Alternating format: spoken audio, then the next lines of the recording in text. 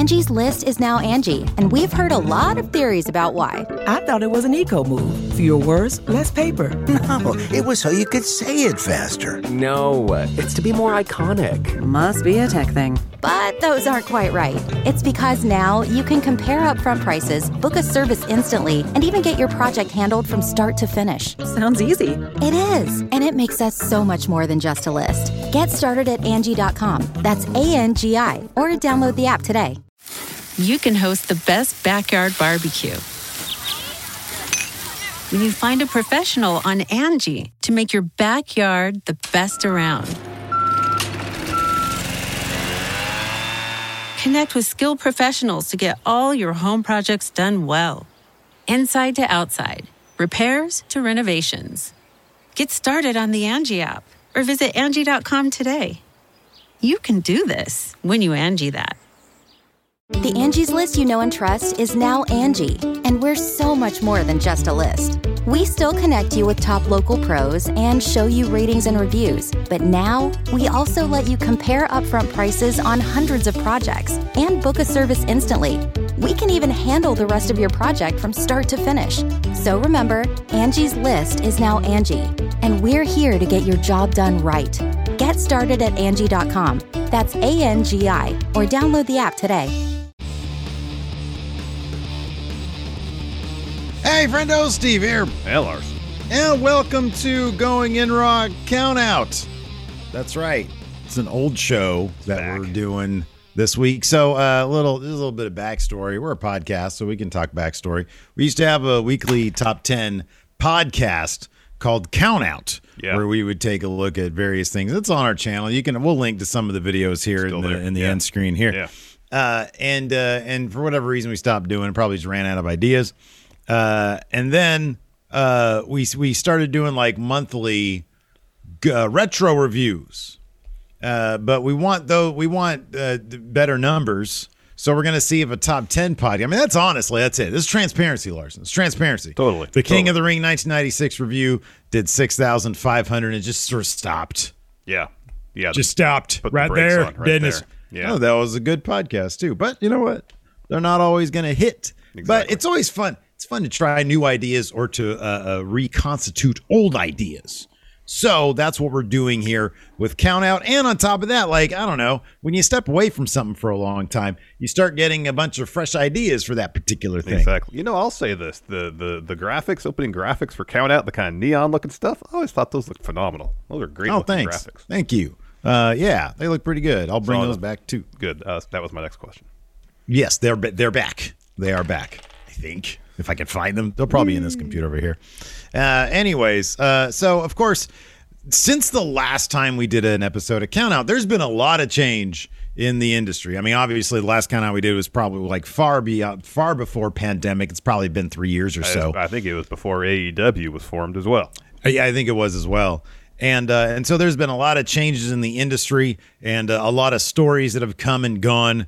A lot of anniversaries, new wrestlers, new situations, scenarios.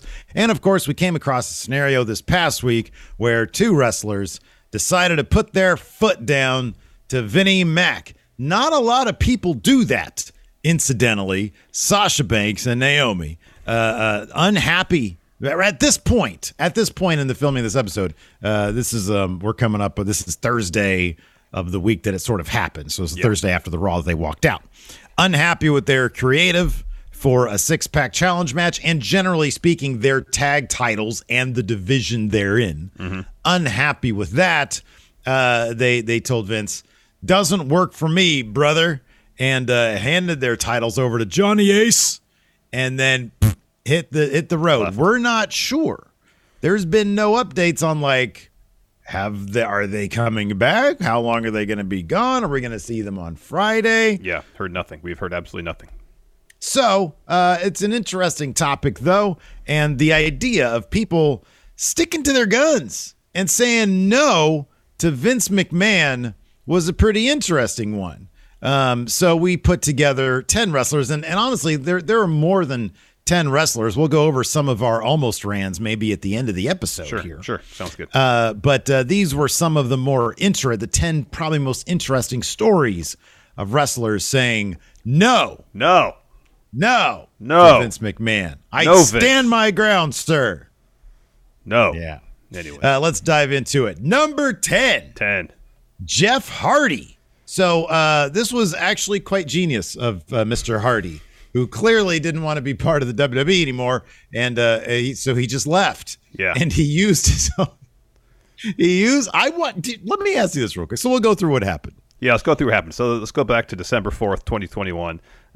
Jeff Hardy, he's in the middle of a match. He's tagging with Drew McIntyre and Xavier Woods against the Bloodline. He's in the ring. He's doing his stuff.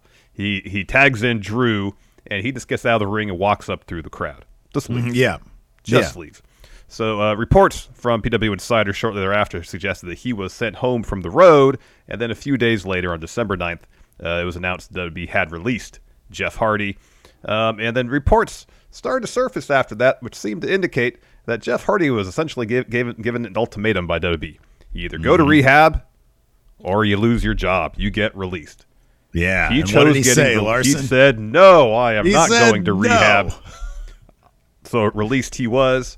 So about a month or so later, January of 2022, Meltzer reported that WWE realized they probably made a mistake and tried to bring Jeff Hardy back to the company. Even offered him a WWE Hall of Fame induction if he came back. What did Jeff Hardy say here? No. No. He declined the offer, and he showed up in AEW March 9th of 2022. So Jeff actually spoke about the incident that led to his release on the Extreme Life of Matt Hardy podcast. This we had to say. These transcripts are from Fightful. He said, that night in Edinburgh, Texas, I finished my heat. I took the heat and I said, I'm ready to go. Went over the rail, disappeared to the crowd. Naturally, they think I took something like drugs or whatever, but I didn't. If I was that bad, I should have never went out there. That's the way I see it. I thought, just another unpredictable thing I can do, and I'll get away with it. Again, it was one of the smartest things I've ever done because everything worked out so perfectly, mainly because my first day in AEW, I felt valuable for the first time. The care and love I was shown, I got chills thinking about it. In WWE, it felt like they just wanted to keep me there to sell action figures. I put so much love and joy in painting my face, and when I see it come out, immortalized in an action figure, I'm like, that's why it I do this? I do this. That's why I do this. It's so cool. That's one thing I'm super excited about in AEW, my first action figure with the face paint. Do you think he knew when he left due to this erratic behavior? Do you think this was calculated? I mean, look, I know this is obviously some amount of reckless speculation, but that's kind of the fun nature of what we do sometimes. So, I mean, there was like basically immediate conversation and chatter to that effect after this happened. Yeah. You know, yeah. And people saying, "Oh, he's using his history of substance abuse," but I mean, I don't know if he would have been savvy enough to think, okay, if I just exit via the crowd, they're going to ask me to take a drug test. I'm going to say no. That's a bit. I would think that's a bit much, right? It is. That would take because it would take several things to happen: the drug test, the ultimatum, so on and so forth. That would have to happen for his plan to work. You know, like if you're writing a movie, and after, like in hindsight, you see that and like, oh, this makes all the sense. What a genius idea. Yeah, but right. If you look at it from the inception of idea, a lot of things have to go your way if this is going to work out. And some of this stuff you can't predict. You know, you can't necessarily predict that they're going to give him an ultimatum. Yeah, right. You know? Yeah. Yeah, no, absolutely. That's why I think that it's kind of malarkey to think that, oh, he planned this and staged this so that he can get out of WWE. You know, maybe when he got that ultimatum and he was like, wait. So number one, your response to this isn't to like sit me down and talk with me man to man and let's try to hash this out. It's, hey, you do this or else. Number one, that's off-putting. Yes. What happens if I say no and see, like, call their bluff? Because there's no guarantee that, you know, calling their bluff would have resulted in him being allowed to leave anyways. So you're right. I think too much had to fall into place for him to have planned this in the first place. What's also interesting about this is that even going back, I forget, it's one of the retro reviews we did when they talked about working with Jeff Hardy and understanding that what you get with Jeff Hardy is akin to what you get with an artist. He is a very creative person, but sometimes they're not going to be the kind of, oh, they're going to come in, punch the clock, they're going to be late sometimes. They're going to do oddball things sometimes. And granted, with his history of substance abuse, yes, I mean, he literally showed up at that TNA pay-per-view, under the influence, and that was, a pretty sad thing to see. But and so it's kind of understandable. They'd say, hey, is something going on here? At the same time, you also have to understand that you are dealing with a creative individual who might be prone to just doing some shit like this. Yeah. But again, it goes back to your point earlier about, well, if there's concern, sit him down and talk about him. Yeah, right. Yeah. And try to find out if anything is going on, and if so, what's an appropriate plan, of course, to take to address it. Sitting him down and giving him an ultimatum. People don't usually react terribly well to ultimatums. Yeah, I know. Yeah, absolutely. Especially when you have leverage. If your thing is, man, my brother is in AEW. It's sitting there waiting for me, and you're gonna threaten to release me? Like, why would you do that? You know what I mean? And of course, WWE realized they messed up in the end and tried to get him back with a Hall of Fame induction, which, by the way, they're going to give him anyways, probably in 5 years or something. I know. It's going to happen regardless. So exactly. It's not much of a carrot to dangle there to try to lure him back. No, it's absolutely not. Angie has made it easier than ever to connect with skilled professionals to get all your jobs projects done well. I absolutely love this because, if you own a home, it can be really hard to maintain. It's hard to find people that can help you for a big project or a small. Well, whether it's in everyday maintenance and repairs or making dream projects a reality, it can be hard just to know where to start. But now all you need to do is Angie that and find a skilled local pro who will deliver the quality and expertise you need. Angie has over 20 years of home service experience, and they've combined it with new tools to simplify the whole process. Bring them your project online or with the Angie app, answer a few questions, and Angie can handle the rest from start to finish. Or help you compare quotes from multiple pros and connect instantly, which means you can take care of just about any home project in just a few taps. Because when it comes to getting the most out of your home, you can do this when you Angie that. Download the free Angie mobile app today or visit Angie.com. That's ANGI.com.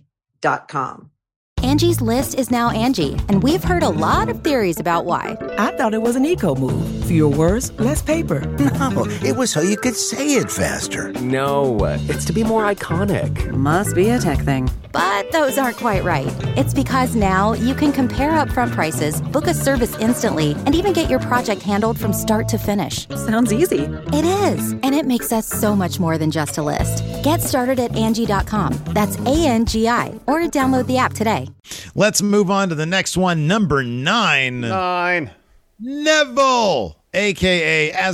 now known as Pac, of course. This happened back in October of 2017, back when the cruiserweight division was, while not a key focus of WWE, although it did main event some segments. It main evented some Raws. It did. Yeah, it did. Because of Enzo Amore, he was like a really good talker. They had some really cool stuff going on out of the cruiserweight tournament, bringing in a bunch of great talent. Cedric Alexander, Mustafa Ali. Of course, then they started sort of rearranging some of the talents that maybe weren't being used, but they would fit that bill, and Neville was one of them. Yeah. And heel Neville was an absolute delight. We got, the first little bits that we see now with the Bastard. Absolutely, yeah. The ingredients were introduced here, heel Neville. And even when he lost the Cruiserweight title, it was wildly entertaining because he came out on Raw. I remember this vividly. He comes out, and the entire Cruiserweight division's there, like Enzo celebrating his victory. And Neville comes out like he hasn't slept in a week, like he hasn't taken a bath in a week. It was amazing. He was in the crowd at TakeOver in the same way because I think he had lost it right before then. Yeah. To was it Austin Aries or something like that? Then he won it back at WrestleMania. I forget what it was, but yeah, no, he was doing it was based, like you said, sort of the proto Pac that we got back then, and he was doing some really interesting work. But the thing that they realized was that Enzo Amore was, for what he was a ratings draw. When they would put this guy on TV, give him a microphone, people would tune in, they'd pay attention. And that's sort of what matters the most to WWE, are those characters that can draw in the eyeballs. So they put the title on Enzo Amore, and instead of maybe trying to spread the love around, you've got this awesome Neville character now, the heel Neville persona. Why not run with that? They really just went all in on Enzo Amore. So apparently this all led to an argument backstage with Vince McMahon on the October 9th, 2017 episode of Raw, after he was asked to lose to Enzo Amore in a cruiserweight title match. Neville asked for his release, but he wasn't granted one until almost an entire year later, in August of 2018. He was just sitting at home getting ripped, because after his release, he released a picture of himself in like a parking lot somewhere, and just he had muscle upon muscle upon muscle, just looking absolutely amazing. In an Instagram Q&A after the fact, he explained a bit of this, the WWE departure. He says, "They gave me the opportunity to shine, and shine I did. The lads over there are great, but they ran out of ideas for me, so I left. It wasn't really Enzo why I left. I don't hate the lad. He was just annoying backstage, and putting the title on him was bad, especially beating me. I was worth more than being jobbed out to jobbers. That's why I left."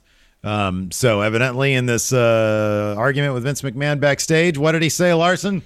No, Vince. No. Not doing it. Not gonna do it. Not today, not ever, Vince. Not gonna do it. Yeah, and honestly, like, that was sort of, I mean, I don't know. I'm looking at this list right here. That was like one of the first ones in sort of, you know, for people who just decided, hey, there is another option out there. And again, this was obviously pre-AEW. Yep. But he was also factored in a big way in AEW's plans at the beginning. Yeah, but this was, you know, when New Japan was gaining a lot of prominence. Yeah. You know, here in the States especially. Yeah. You know, they're really on the map again. And he had the benefit of Dragon Gate, his old promotion. Exactly. Willing to say, hey, we want to bring you in to be the centerpiece. And again, that's the first place he went after he was free of his deal. Absolutely. And it seemed the sort of situation was like, hey, this guy, he is, it wasn't just like, I think Cody asked for his release and was given it, if I'm not mistaken. Yeah.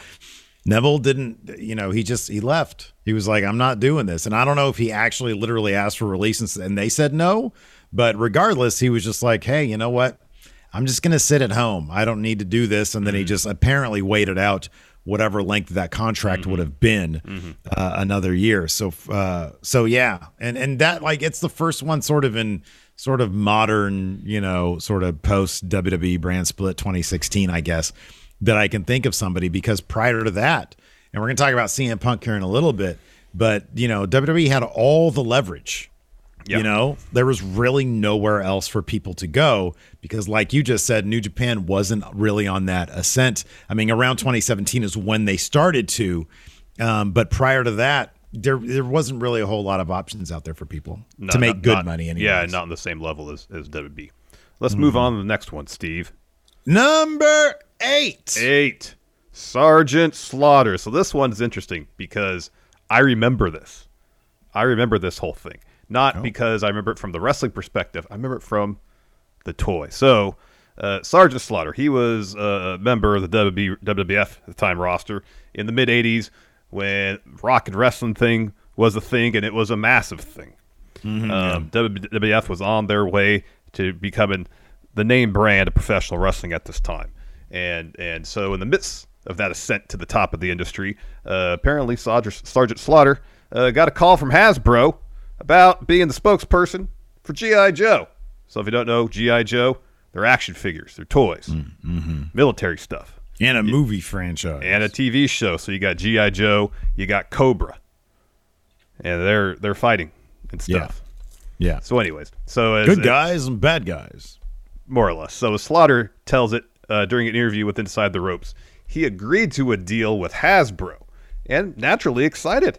G.I. Joe at the time was a massive toy franchise and a cartoon and all that stuff. It was huge. Yeah.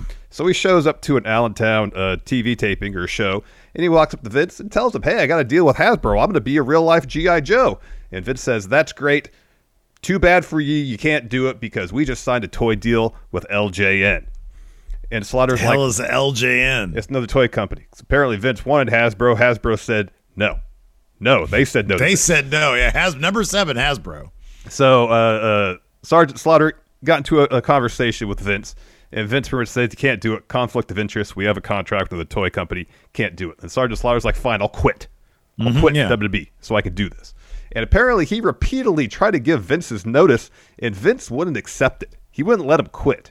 And then he tried to pull the, I own the Sergeant Slaughter name. And then Sergeant Slaughter's lawyer says, no, I have paperwork here. Sergeant Slaughter owns Sergeant Slaughter name. He has since 1974. Yeah, he was wrestling for quite a while before he was. So, so the first, I remember this clearly because I got it. The first Sergeant Slaughter G.I. Joe figure, you couldn't buy in stores. You had to cut out like the UPC things on the back of the toys and send it in. And then you get the Sergeant Slaughter one. Yeah. And I remember doing that. I remember the day it showed up. I remember walking from the post office to my parents' car, opening this box, getting my Sergeant Slaughter toy. I had no idea who he was. I just liked G.I. Joe at the time. And I wanted new G.I. Joes. That's the cool. Wasn't that was the best. That was the absolute best. You had to get stuff through I mean, I guess you do still with Amazon and stuff, but still. I mean, you're doing the thing where you're like, I mean, it's marketing, hey, buy these toys to get another toy, it's guaranteed money for the toy company. But yeah, it was like you're on a mission. Yeah, I have to buy, Mom, Dad, I have to buy 5 toys so I can get one more. I know. It was really cool. All you got to do is pay shipping for this one toy. Man, we had it good in the 80s. I'm sure everybody thinks that of their childhood. I'm sure. But still, it was so cool back then. It was. I mean, yeah. So this is interesting from this Inside the Ropes interview with Sergeant Slaughter. This is what he says about in terms of trademarking his name and how WWE utilizes, like in terms of IP, licensing IP versus creating their own. And he kind of takes credit. He says, all of what you see with WWE today is because of my attorney and I. Nobody can do anything in the WWE without, if they have their real name, they have to give it up while they're there. Vince pretty much creates every other name, so he owns them, and he just brings in the wrestlers to be those characters. So now whether that's historically and factually accurate in terms of Slaughter kind of being the fulcrum in that process or not, I don't know. But, given what we still see today with wrestlers coming in, apparently edict from Vince that they can't use the real name, their real first name, even if they got a fake last name or a kayfabe last name. It could have all started with Sergeant Slaughter. Hey, let me ask you this. This is a conversation kind of related to this. 10 years from now, I assume AEW is still going to be a thing. Is Tony Khan going to adopt that philosophy? Because there's going to be some big names making their name on his money, and I think he's going to realize why it's a savvy business move to not allow another company to capitalize in a major way off of something you created. I don't know. Be interesting to see how that goes down. Let me ask you another question here. Slaughter's only 5 years older than Hulk Hogan. Had Hulk Hogan not existed, there would have been a big vacuum. But do you think he could have been the guy? You think he could have been the man over there? He was the. I know he was like a bad guy for a bunch of his time, but like. He could have been. Well, at this time, he was, because he says in this interview that he was. So they had 2 tours for house shows. He said, was he the top of the B team? Yeah, he was B team, top of the B team face, because he was having matches with Iron Sheik on the road. Okay, all right. I wonder if that would have been the situation. I mean, it's possible. He didn't have the obvious charisma. Sure. That Hogan had. So yeah. And that's pretty much what got. That and politicking is what got Hogan ahead. Yeah. Who knows? Interesting stuff. Let's move on. Another day is here, and you're ready for it. What to wear? Check. Breakfast, lunch, and dinner? Check. Planning for what's next and how to save for it? That's where Bank of America can help. For your financial to-dos, Bank of America has experts ready to help get you closer to your goals. Get started at one of our local financial centers or 24/7 in our mobile banking app. Find a location near you at bankofamerica.com/talktous. What would you like the power to do? Mobile banking requires downloading the app and is only available for select devices. Message and data rates may apply. Bank of America N.A., member FDIC.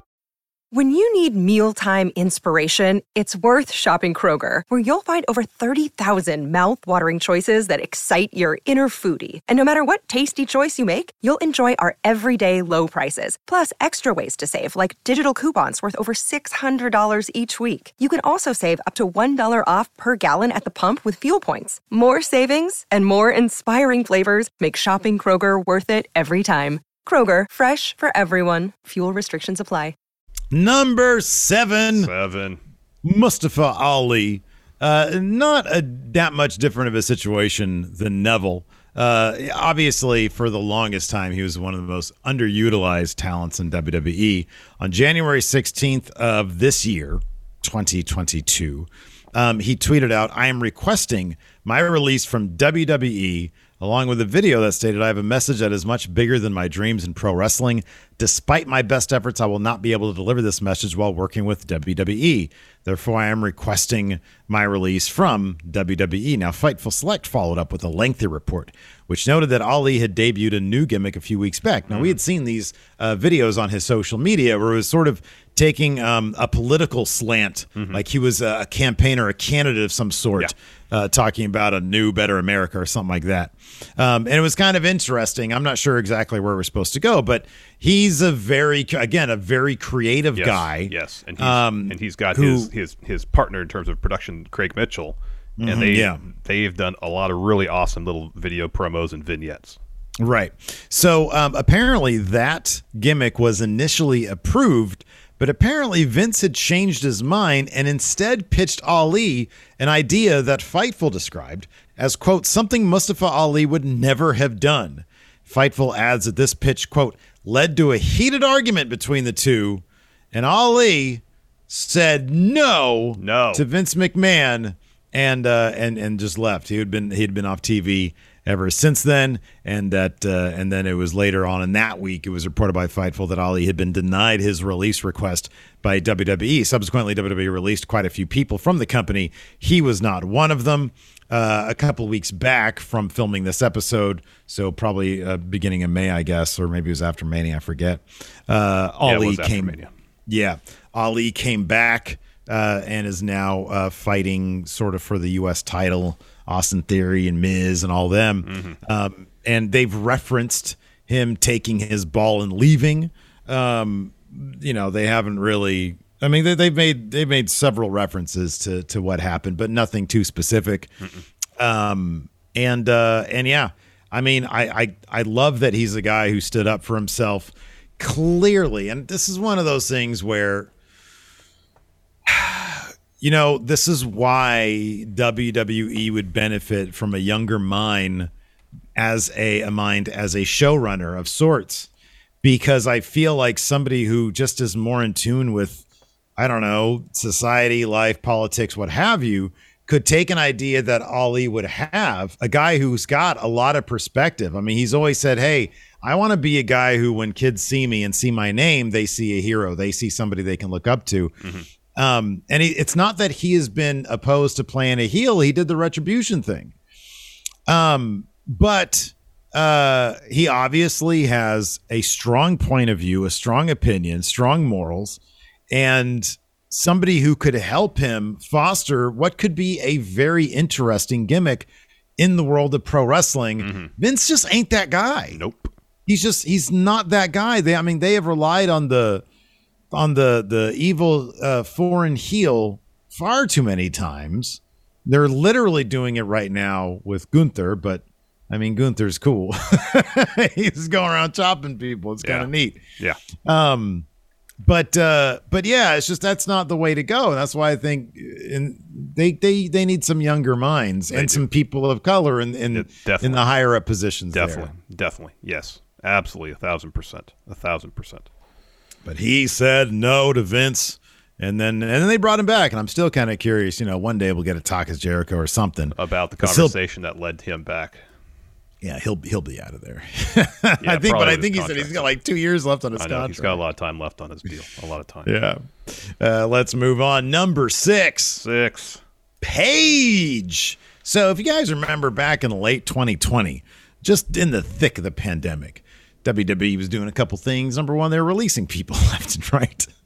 And number two, they were also trying to prevent their wrestlers from making $1 and a cent in a time when they had killed house shows, this, that, the other.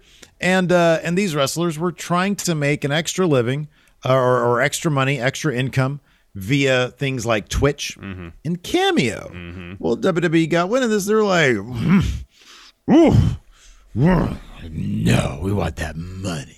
Yeah. So WWE ended up cutting a deal of their own with Cameo. And they apparently had plans for Twitch, which is the reason why they were pulling these wrestlers. Yeah, that's never happened.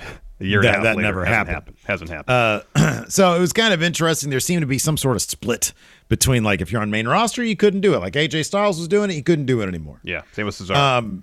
Yeah, Cesaro couldn't do it anymore. And then apparently, and I think this was according to Tyler Breeze. The breaking point for WWE is when they realized how much money Lana was making off of third-party doing the Instagram stuff, right? Instagram stuff, and they're like, no, we want that, and so everybody gets caught up in it. Yeah. And so one of those people who was very active on Twitch was Paige, and so she had said so she was very active on Twitch, doing very well for herself on Twitch. She still is. Yeah. And at one point during one of her streams, during the heat of all this, on one of these streams, she said this, I've honestly got to the point where I cannot deal with this company anymore. So now I have to make a very important decision. I'm effing tired, man. I broke my fucking neck twice for this company. Over fucking worked. I broke my neck twice for this company, and all I want to do, they don't realize that this community isn't just about fucking subs. It isn't about that. We built a wonderful community, a wonderful fucking family where this is an escape for a lot of people, including myself. A little bit later, she had also said on stream that she's going to continue to stream because it's good for her mental health. She previously noted what we talked about before, said she's not able to go on the road, so that community helps her a lot. And so basically, she told Vince McMahon in his new edict about Twitch, No. Got to do the British accent. No, this is my Twitch. And it was kind of cool. And we have no idea like what kind of repercussions there might have been there. Apparently, she has a contract that's supposed to only go through next month, apparently, in June of 2022. She has said that on stream, that was the case. She does not know, and this was like a year ago that she had said this, not sure if she's going to get re-signed by the company. They don't do anything with her, which to me is bizarre. It really is. It is absolutely bizarre. I know Meltzer had speculated, because there had been a bunch of releases after this. He had speculated that they kept her around basically because they do understand that she is still, her name value still carries a lot of weight. Yeah. But it's weird that they would just ice a person and not bring him out to be like, remember how good she was as a GM of SmackDown? She was great. Any role you put her in, she's great. Yeah.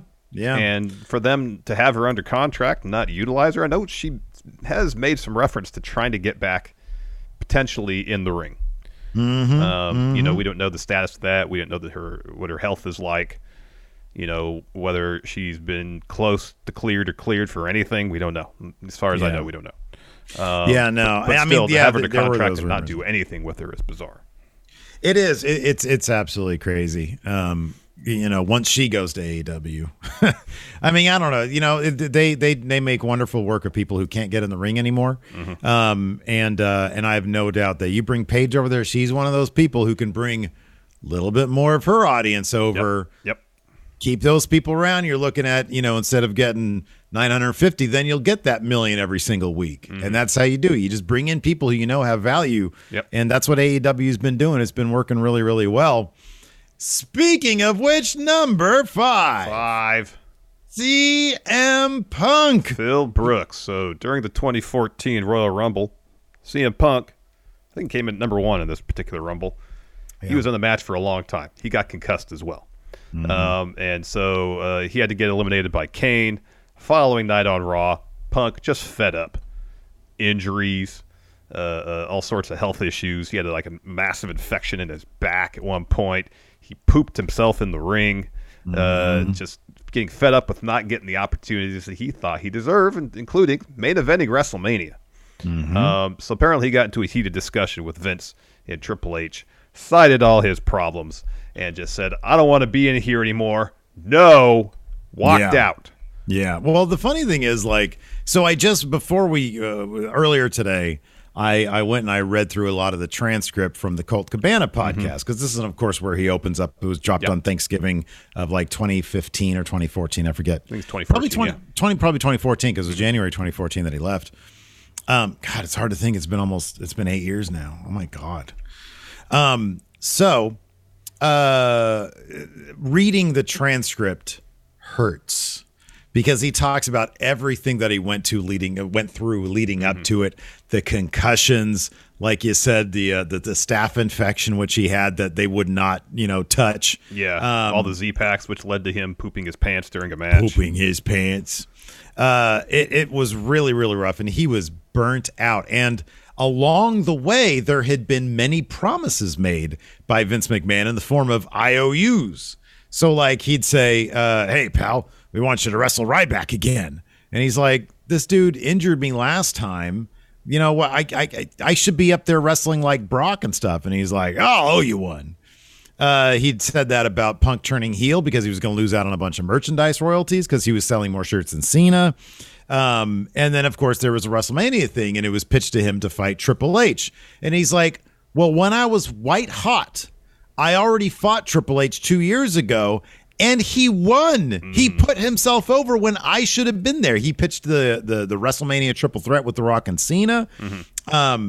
He pitched all that stuff, and he was telling Vince, he's like, why do you think Batista Orton's the main event match at Mania this year should be Daniel Bryan? Should have been me 2 years ago, but this year is Daniel Bryan's year.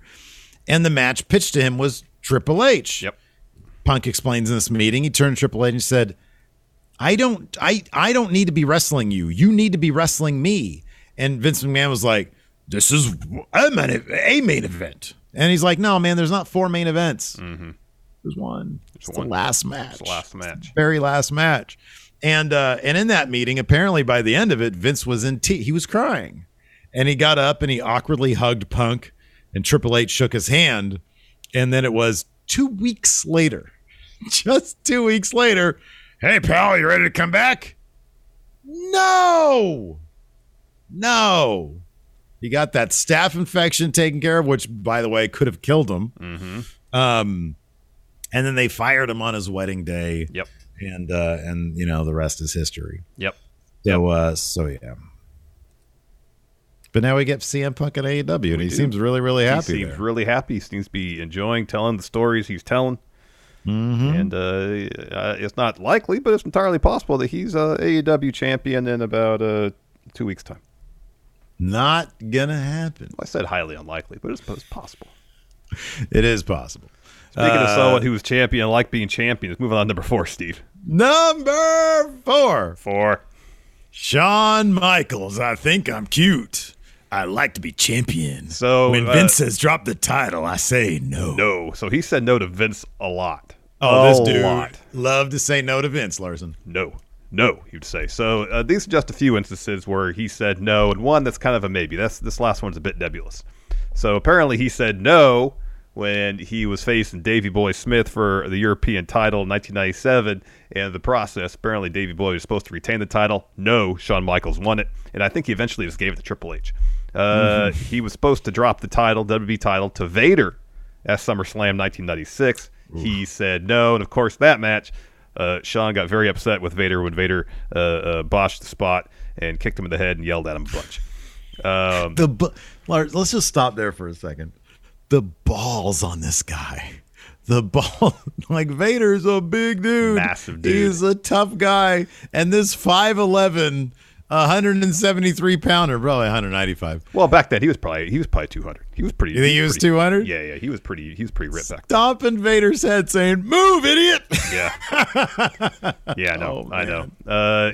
He didn't want to lose Dean Douglas, so rather than drop the title to him, Yeah, that's the most. I think out of all this, don't you think this is the most justifiable one? To a degree, I can understand. So he just forfeited the Intercontinental Championship. But of course, again, this is one that's a bit nebulous. We've heard rumors to the effect, but I don't remember hearing either.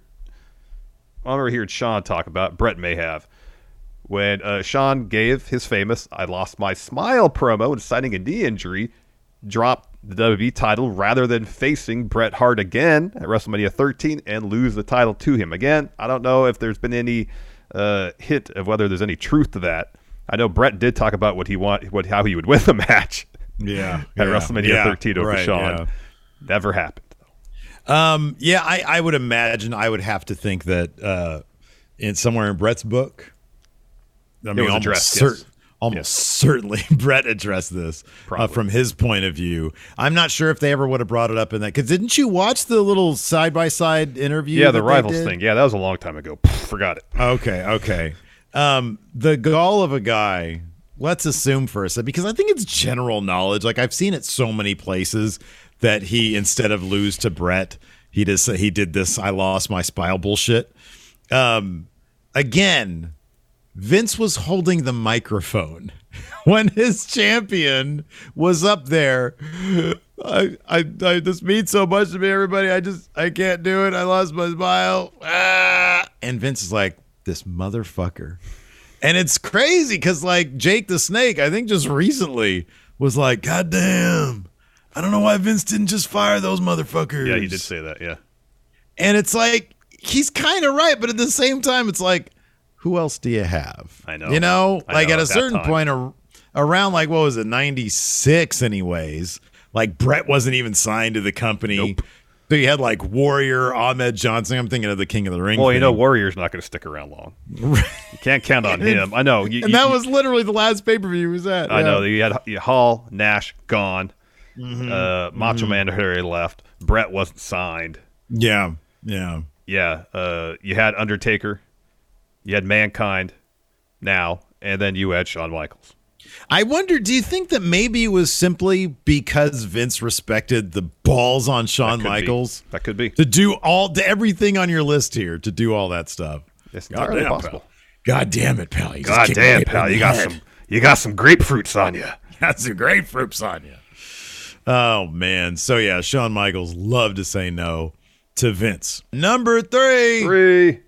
Bruno Sammartino, probably like the legit GOAT in WWE history. Oh, man. yeah. This guy had the title for he was almost like the 8 Bill years. Russell man. Yeah, 8 years. And then for another 3 years or something like that after that. So Bruno, of course, worked as a commentator for WWF after his in-ring career came to an end. But he soured on Vince's product, citing the over-the-top presentation and drug use. So wait, this wasn't, and we're not talking about the Attitude Era here. This was like the Hogan days, This was right? late 80s when he stopped working as a commentator for WWF and then found his way to WCW after this. yeah. Because, he had a lot of issues with the WWF product, was actually a vocal critic of the company publicly. And he was even offered, at one point, a WWE Hall of Fame induction in 2004. What do you say about that, Steve? He said no. No. So on his podcast, Jim Ross spoke about Bruno's attitude towards WWE and this meeting about the Hall of Fame induction. These transcripts come from Inside the Ropes, is what JR to say. That would have been perfect for Bruno to enter the Hall of Fame in New York City, but he was still not happy with the positioning of the genre of the product from WWE. So this is in the midst of the Ruthless Aggression era. Yeah. Bruno still had issues that were deep-rooted and so forth. He was not ready yet. I didn't sense whatsoever the venom or any hate or anger.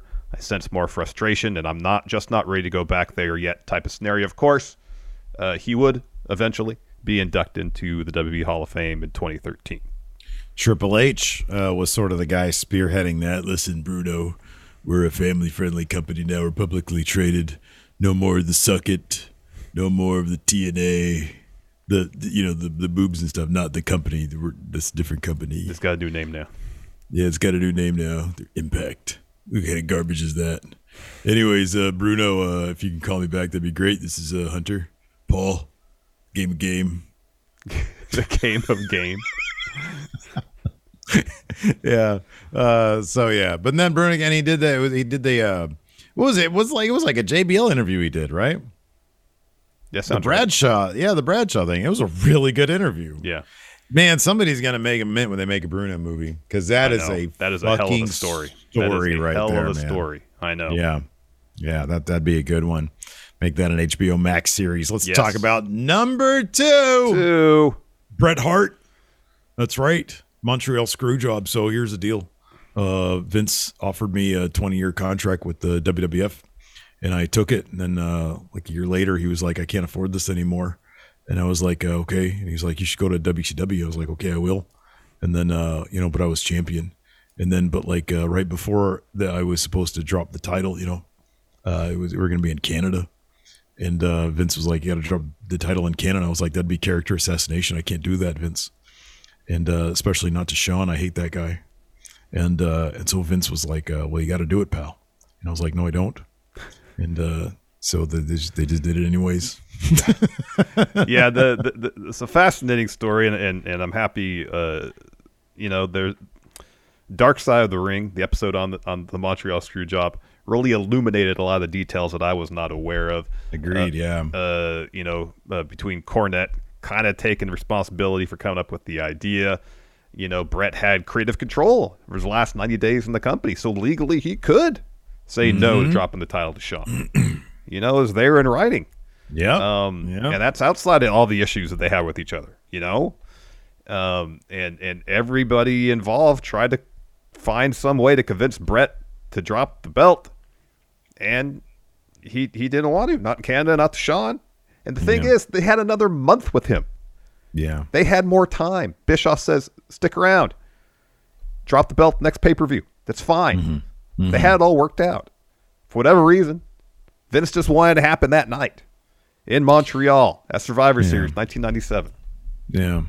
And then Bret said no, and then the man who made the call and got it to happen, Triple H. Apparently, on a phone call, there's a bunch of heavy breathing because they were like, oh, God damn it, pal, we don't know what to do.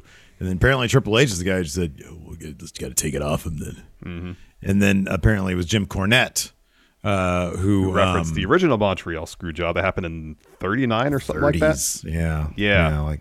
Yeah. Where they orchestrated out where someone was champion, they got the belt off. Yeah, that was Triple H too. And so Jim Cornette was like, yeah, look at this old fucking wrestling magazine I have. Look, they did it before. Let's do it again. Which is nuts. That guy is just a wealth of information. Also, he's just mired in bullshit. Mm-hmm. So anyways, we all saw how it played out. Honestly, probably the most fascinating wrestling documentary. One of the most fascinating documentaries, bar none, in wrestling or no, is Hitman Hart Wrestling with Shadows. It's fantastic. The fact that Vince, and never again, by the way, did he ever allow any independent media organization of any kind to come backstage and have that kind of access. Nope. It's kind of sad. Like back then, it seemed like those guys really did, that situation really did sort of put the kibosh on that, because like, how freewheeling is that? It's like, oh yeah, no, Vince, they're with me. They're cool. They're good. And that was good enough. That was good enough. I know. It's for Bret to say, yeah, they're making a movie about me. And Vince didn't think, well, this is not the good night.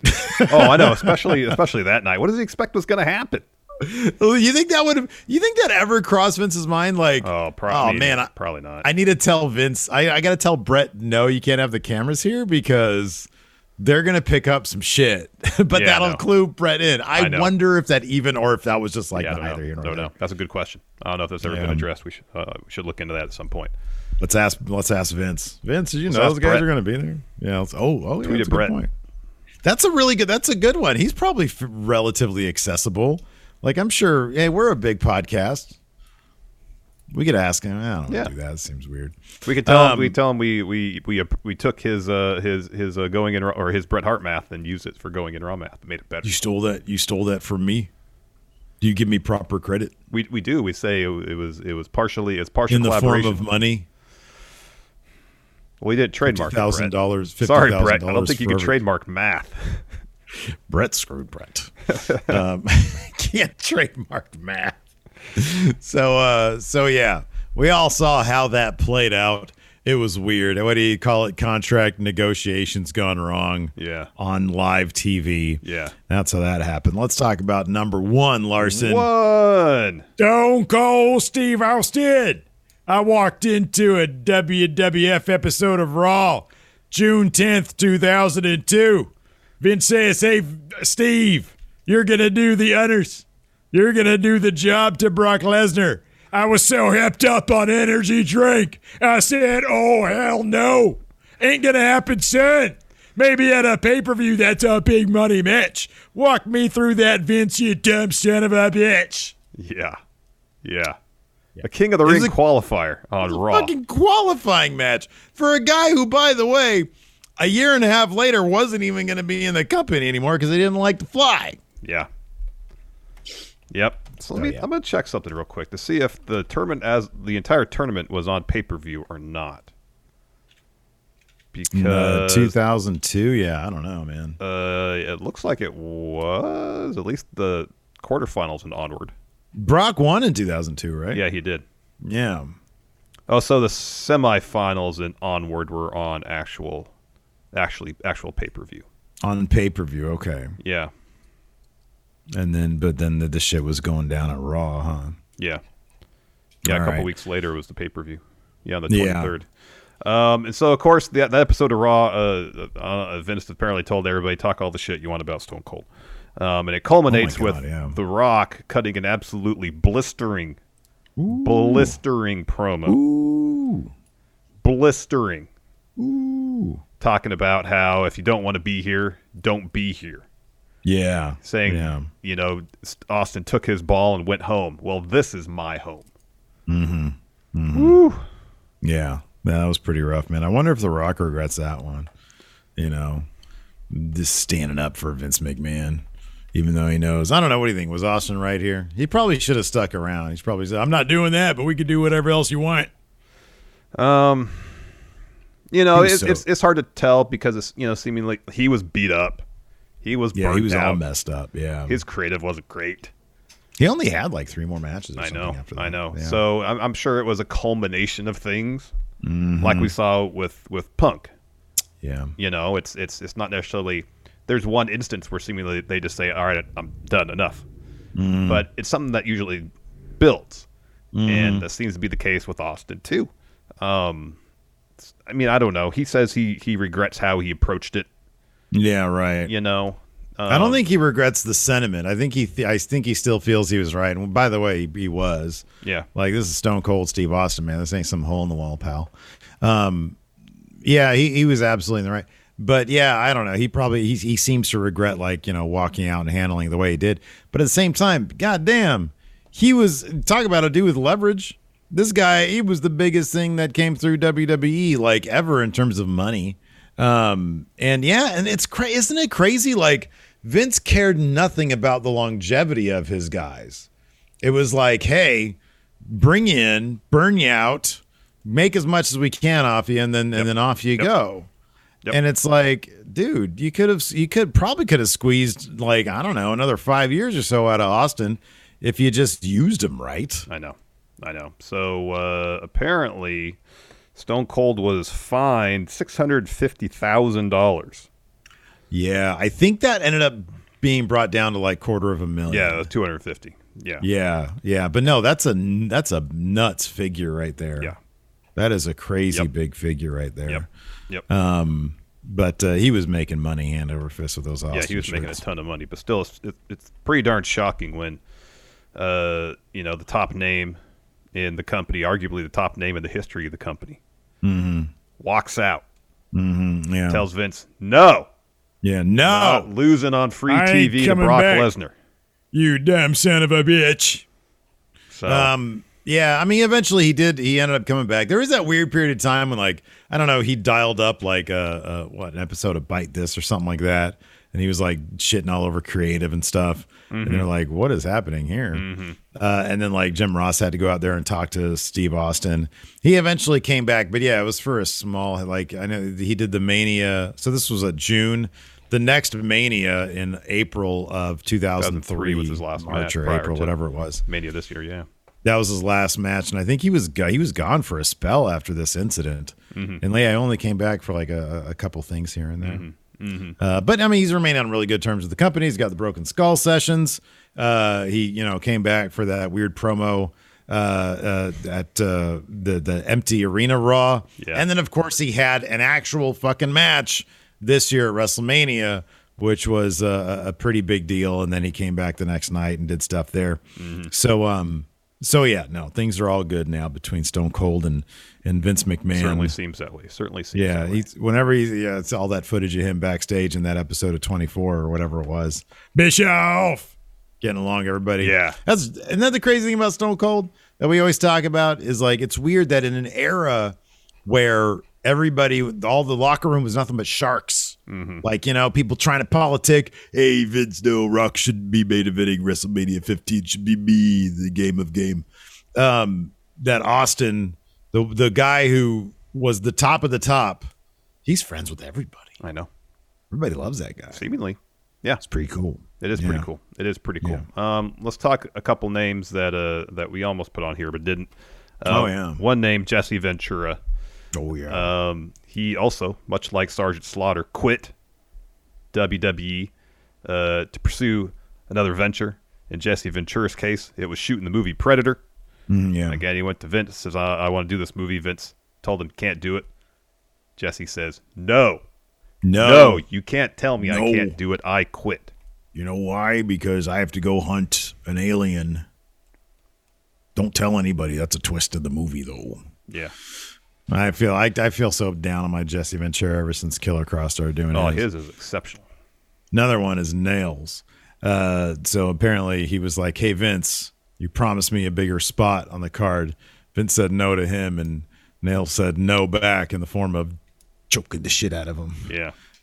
This is told famously in an awesome Bret Hart shoot interview. Where I've never seen Bret so tickled and gleeful. I know. He was screaming like a woman. It was just a high-pitched squeal, like a woman. Oh, man. Another guy that sort of on the very down low told him no was Adam Cole. Yeah. It's similar to the Page thing on Twitch. He was like, yeah, they told me not to do it, but I kept on doing it anyways. I was like, you know what? I'll make sure that I'm being PG. I'm not even using my name. I'm Chug's variety streamer, not Adam Cole. Yeah. And then he ended up leaving because they were going to cut his hair off, give him a different name, and make him a manager. Yep. Why would they have done? And then he said, he said, you want to resign? No, baby. All right, that's going to do it for us. Thanks, everybody, for tuning in. Did you enjoy this episode of Countout? Do us a huge favor. Hit that like button. Hit that subscribe button. If you're listening to us in the audio realm, leave us a rating, review, or a comment. It really helps grow Going In Raw. What would you guys like to see next on Countout? Yeah. Thanks for tuning in. We appreciate it. Until next time, we'll talk to you later. Goodbye.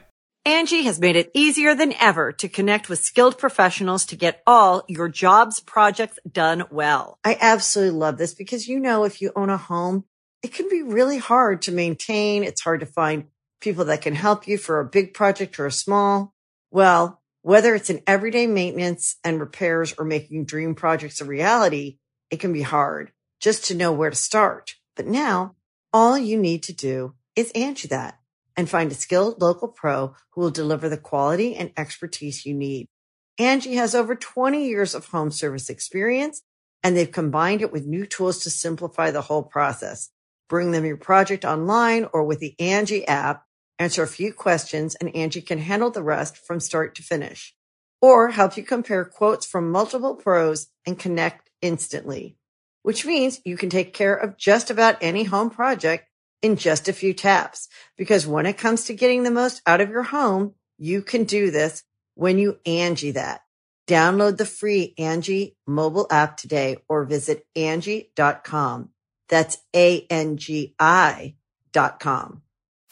You can host the best backyard barbecue when you find a professional on Angie to make your backyard the best around. Connect with skilled professionals to get all your home projects done well. Inside to outside, repairs to renovations. Get started on the Angie app or visit Angie.com today. You can do this when you Angie that.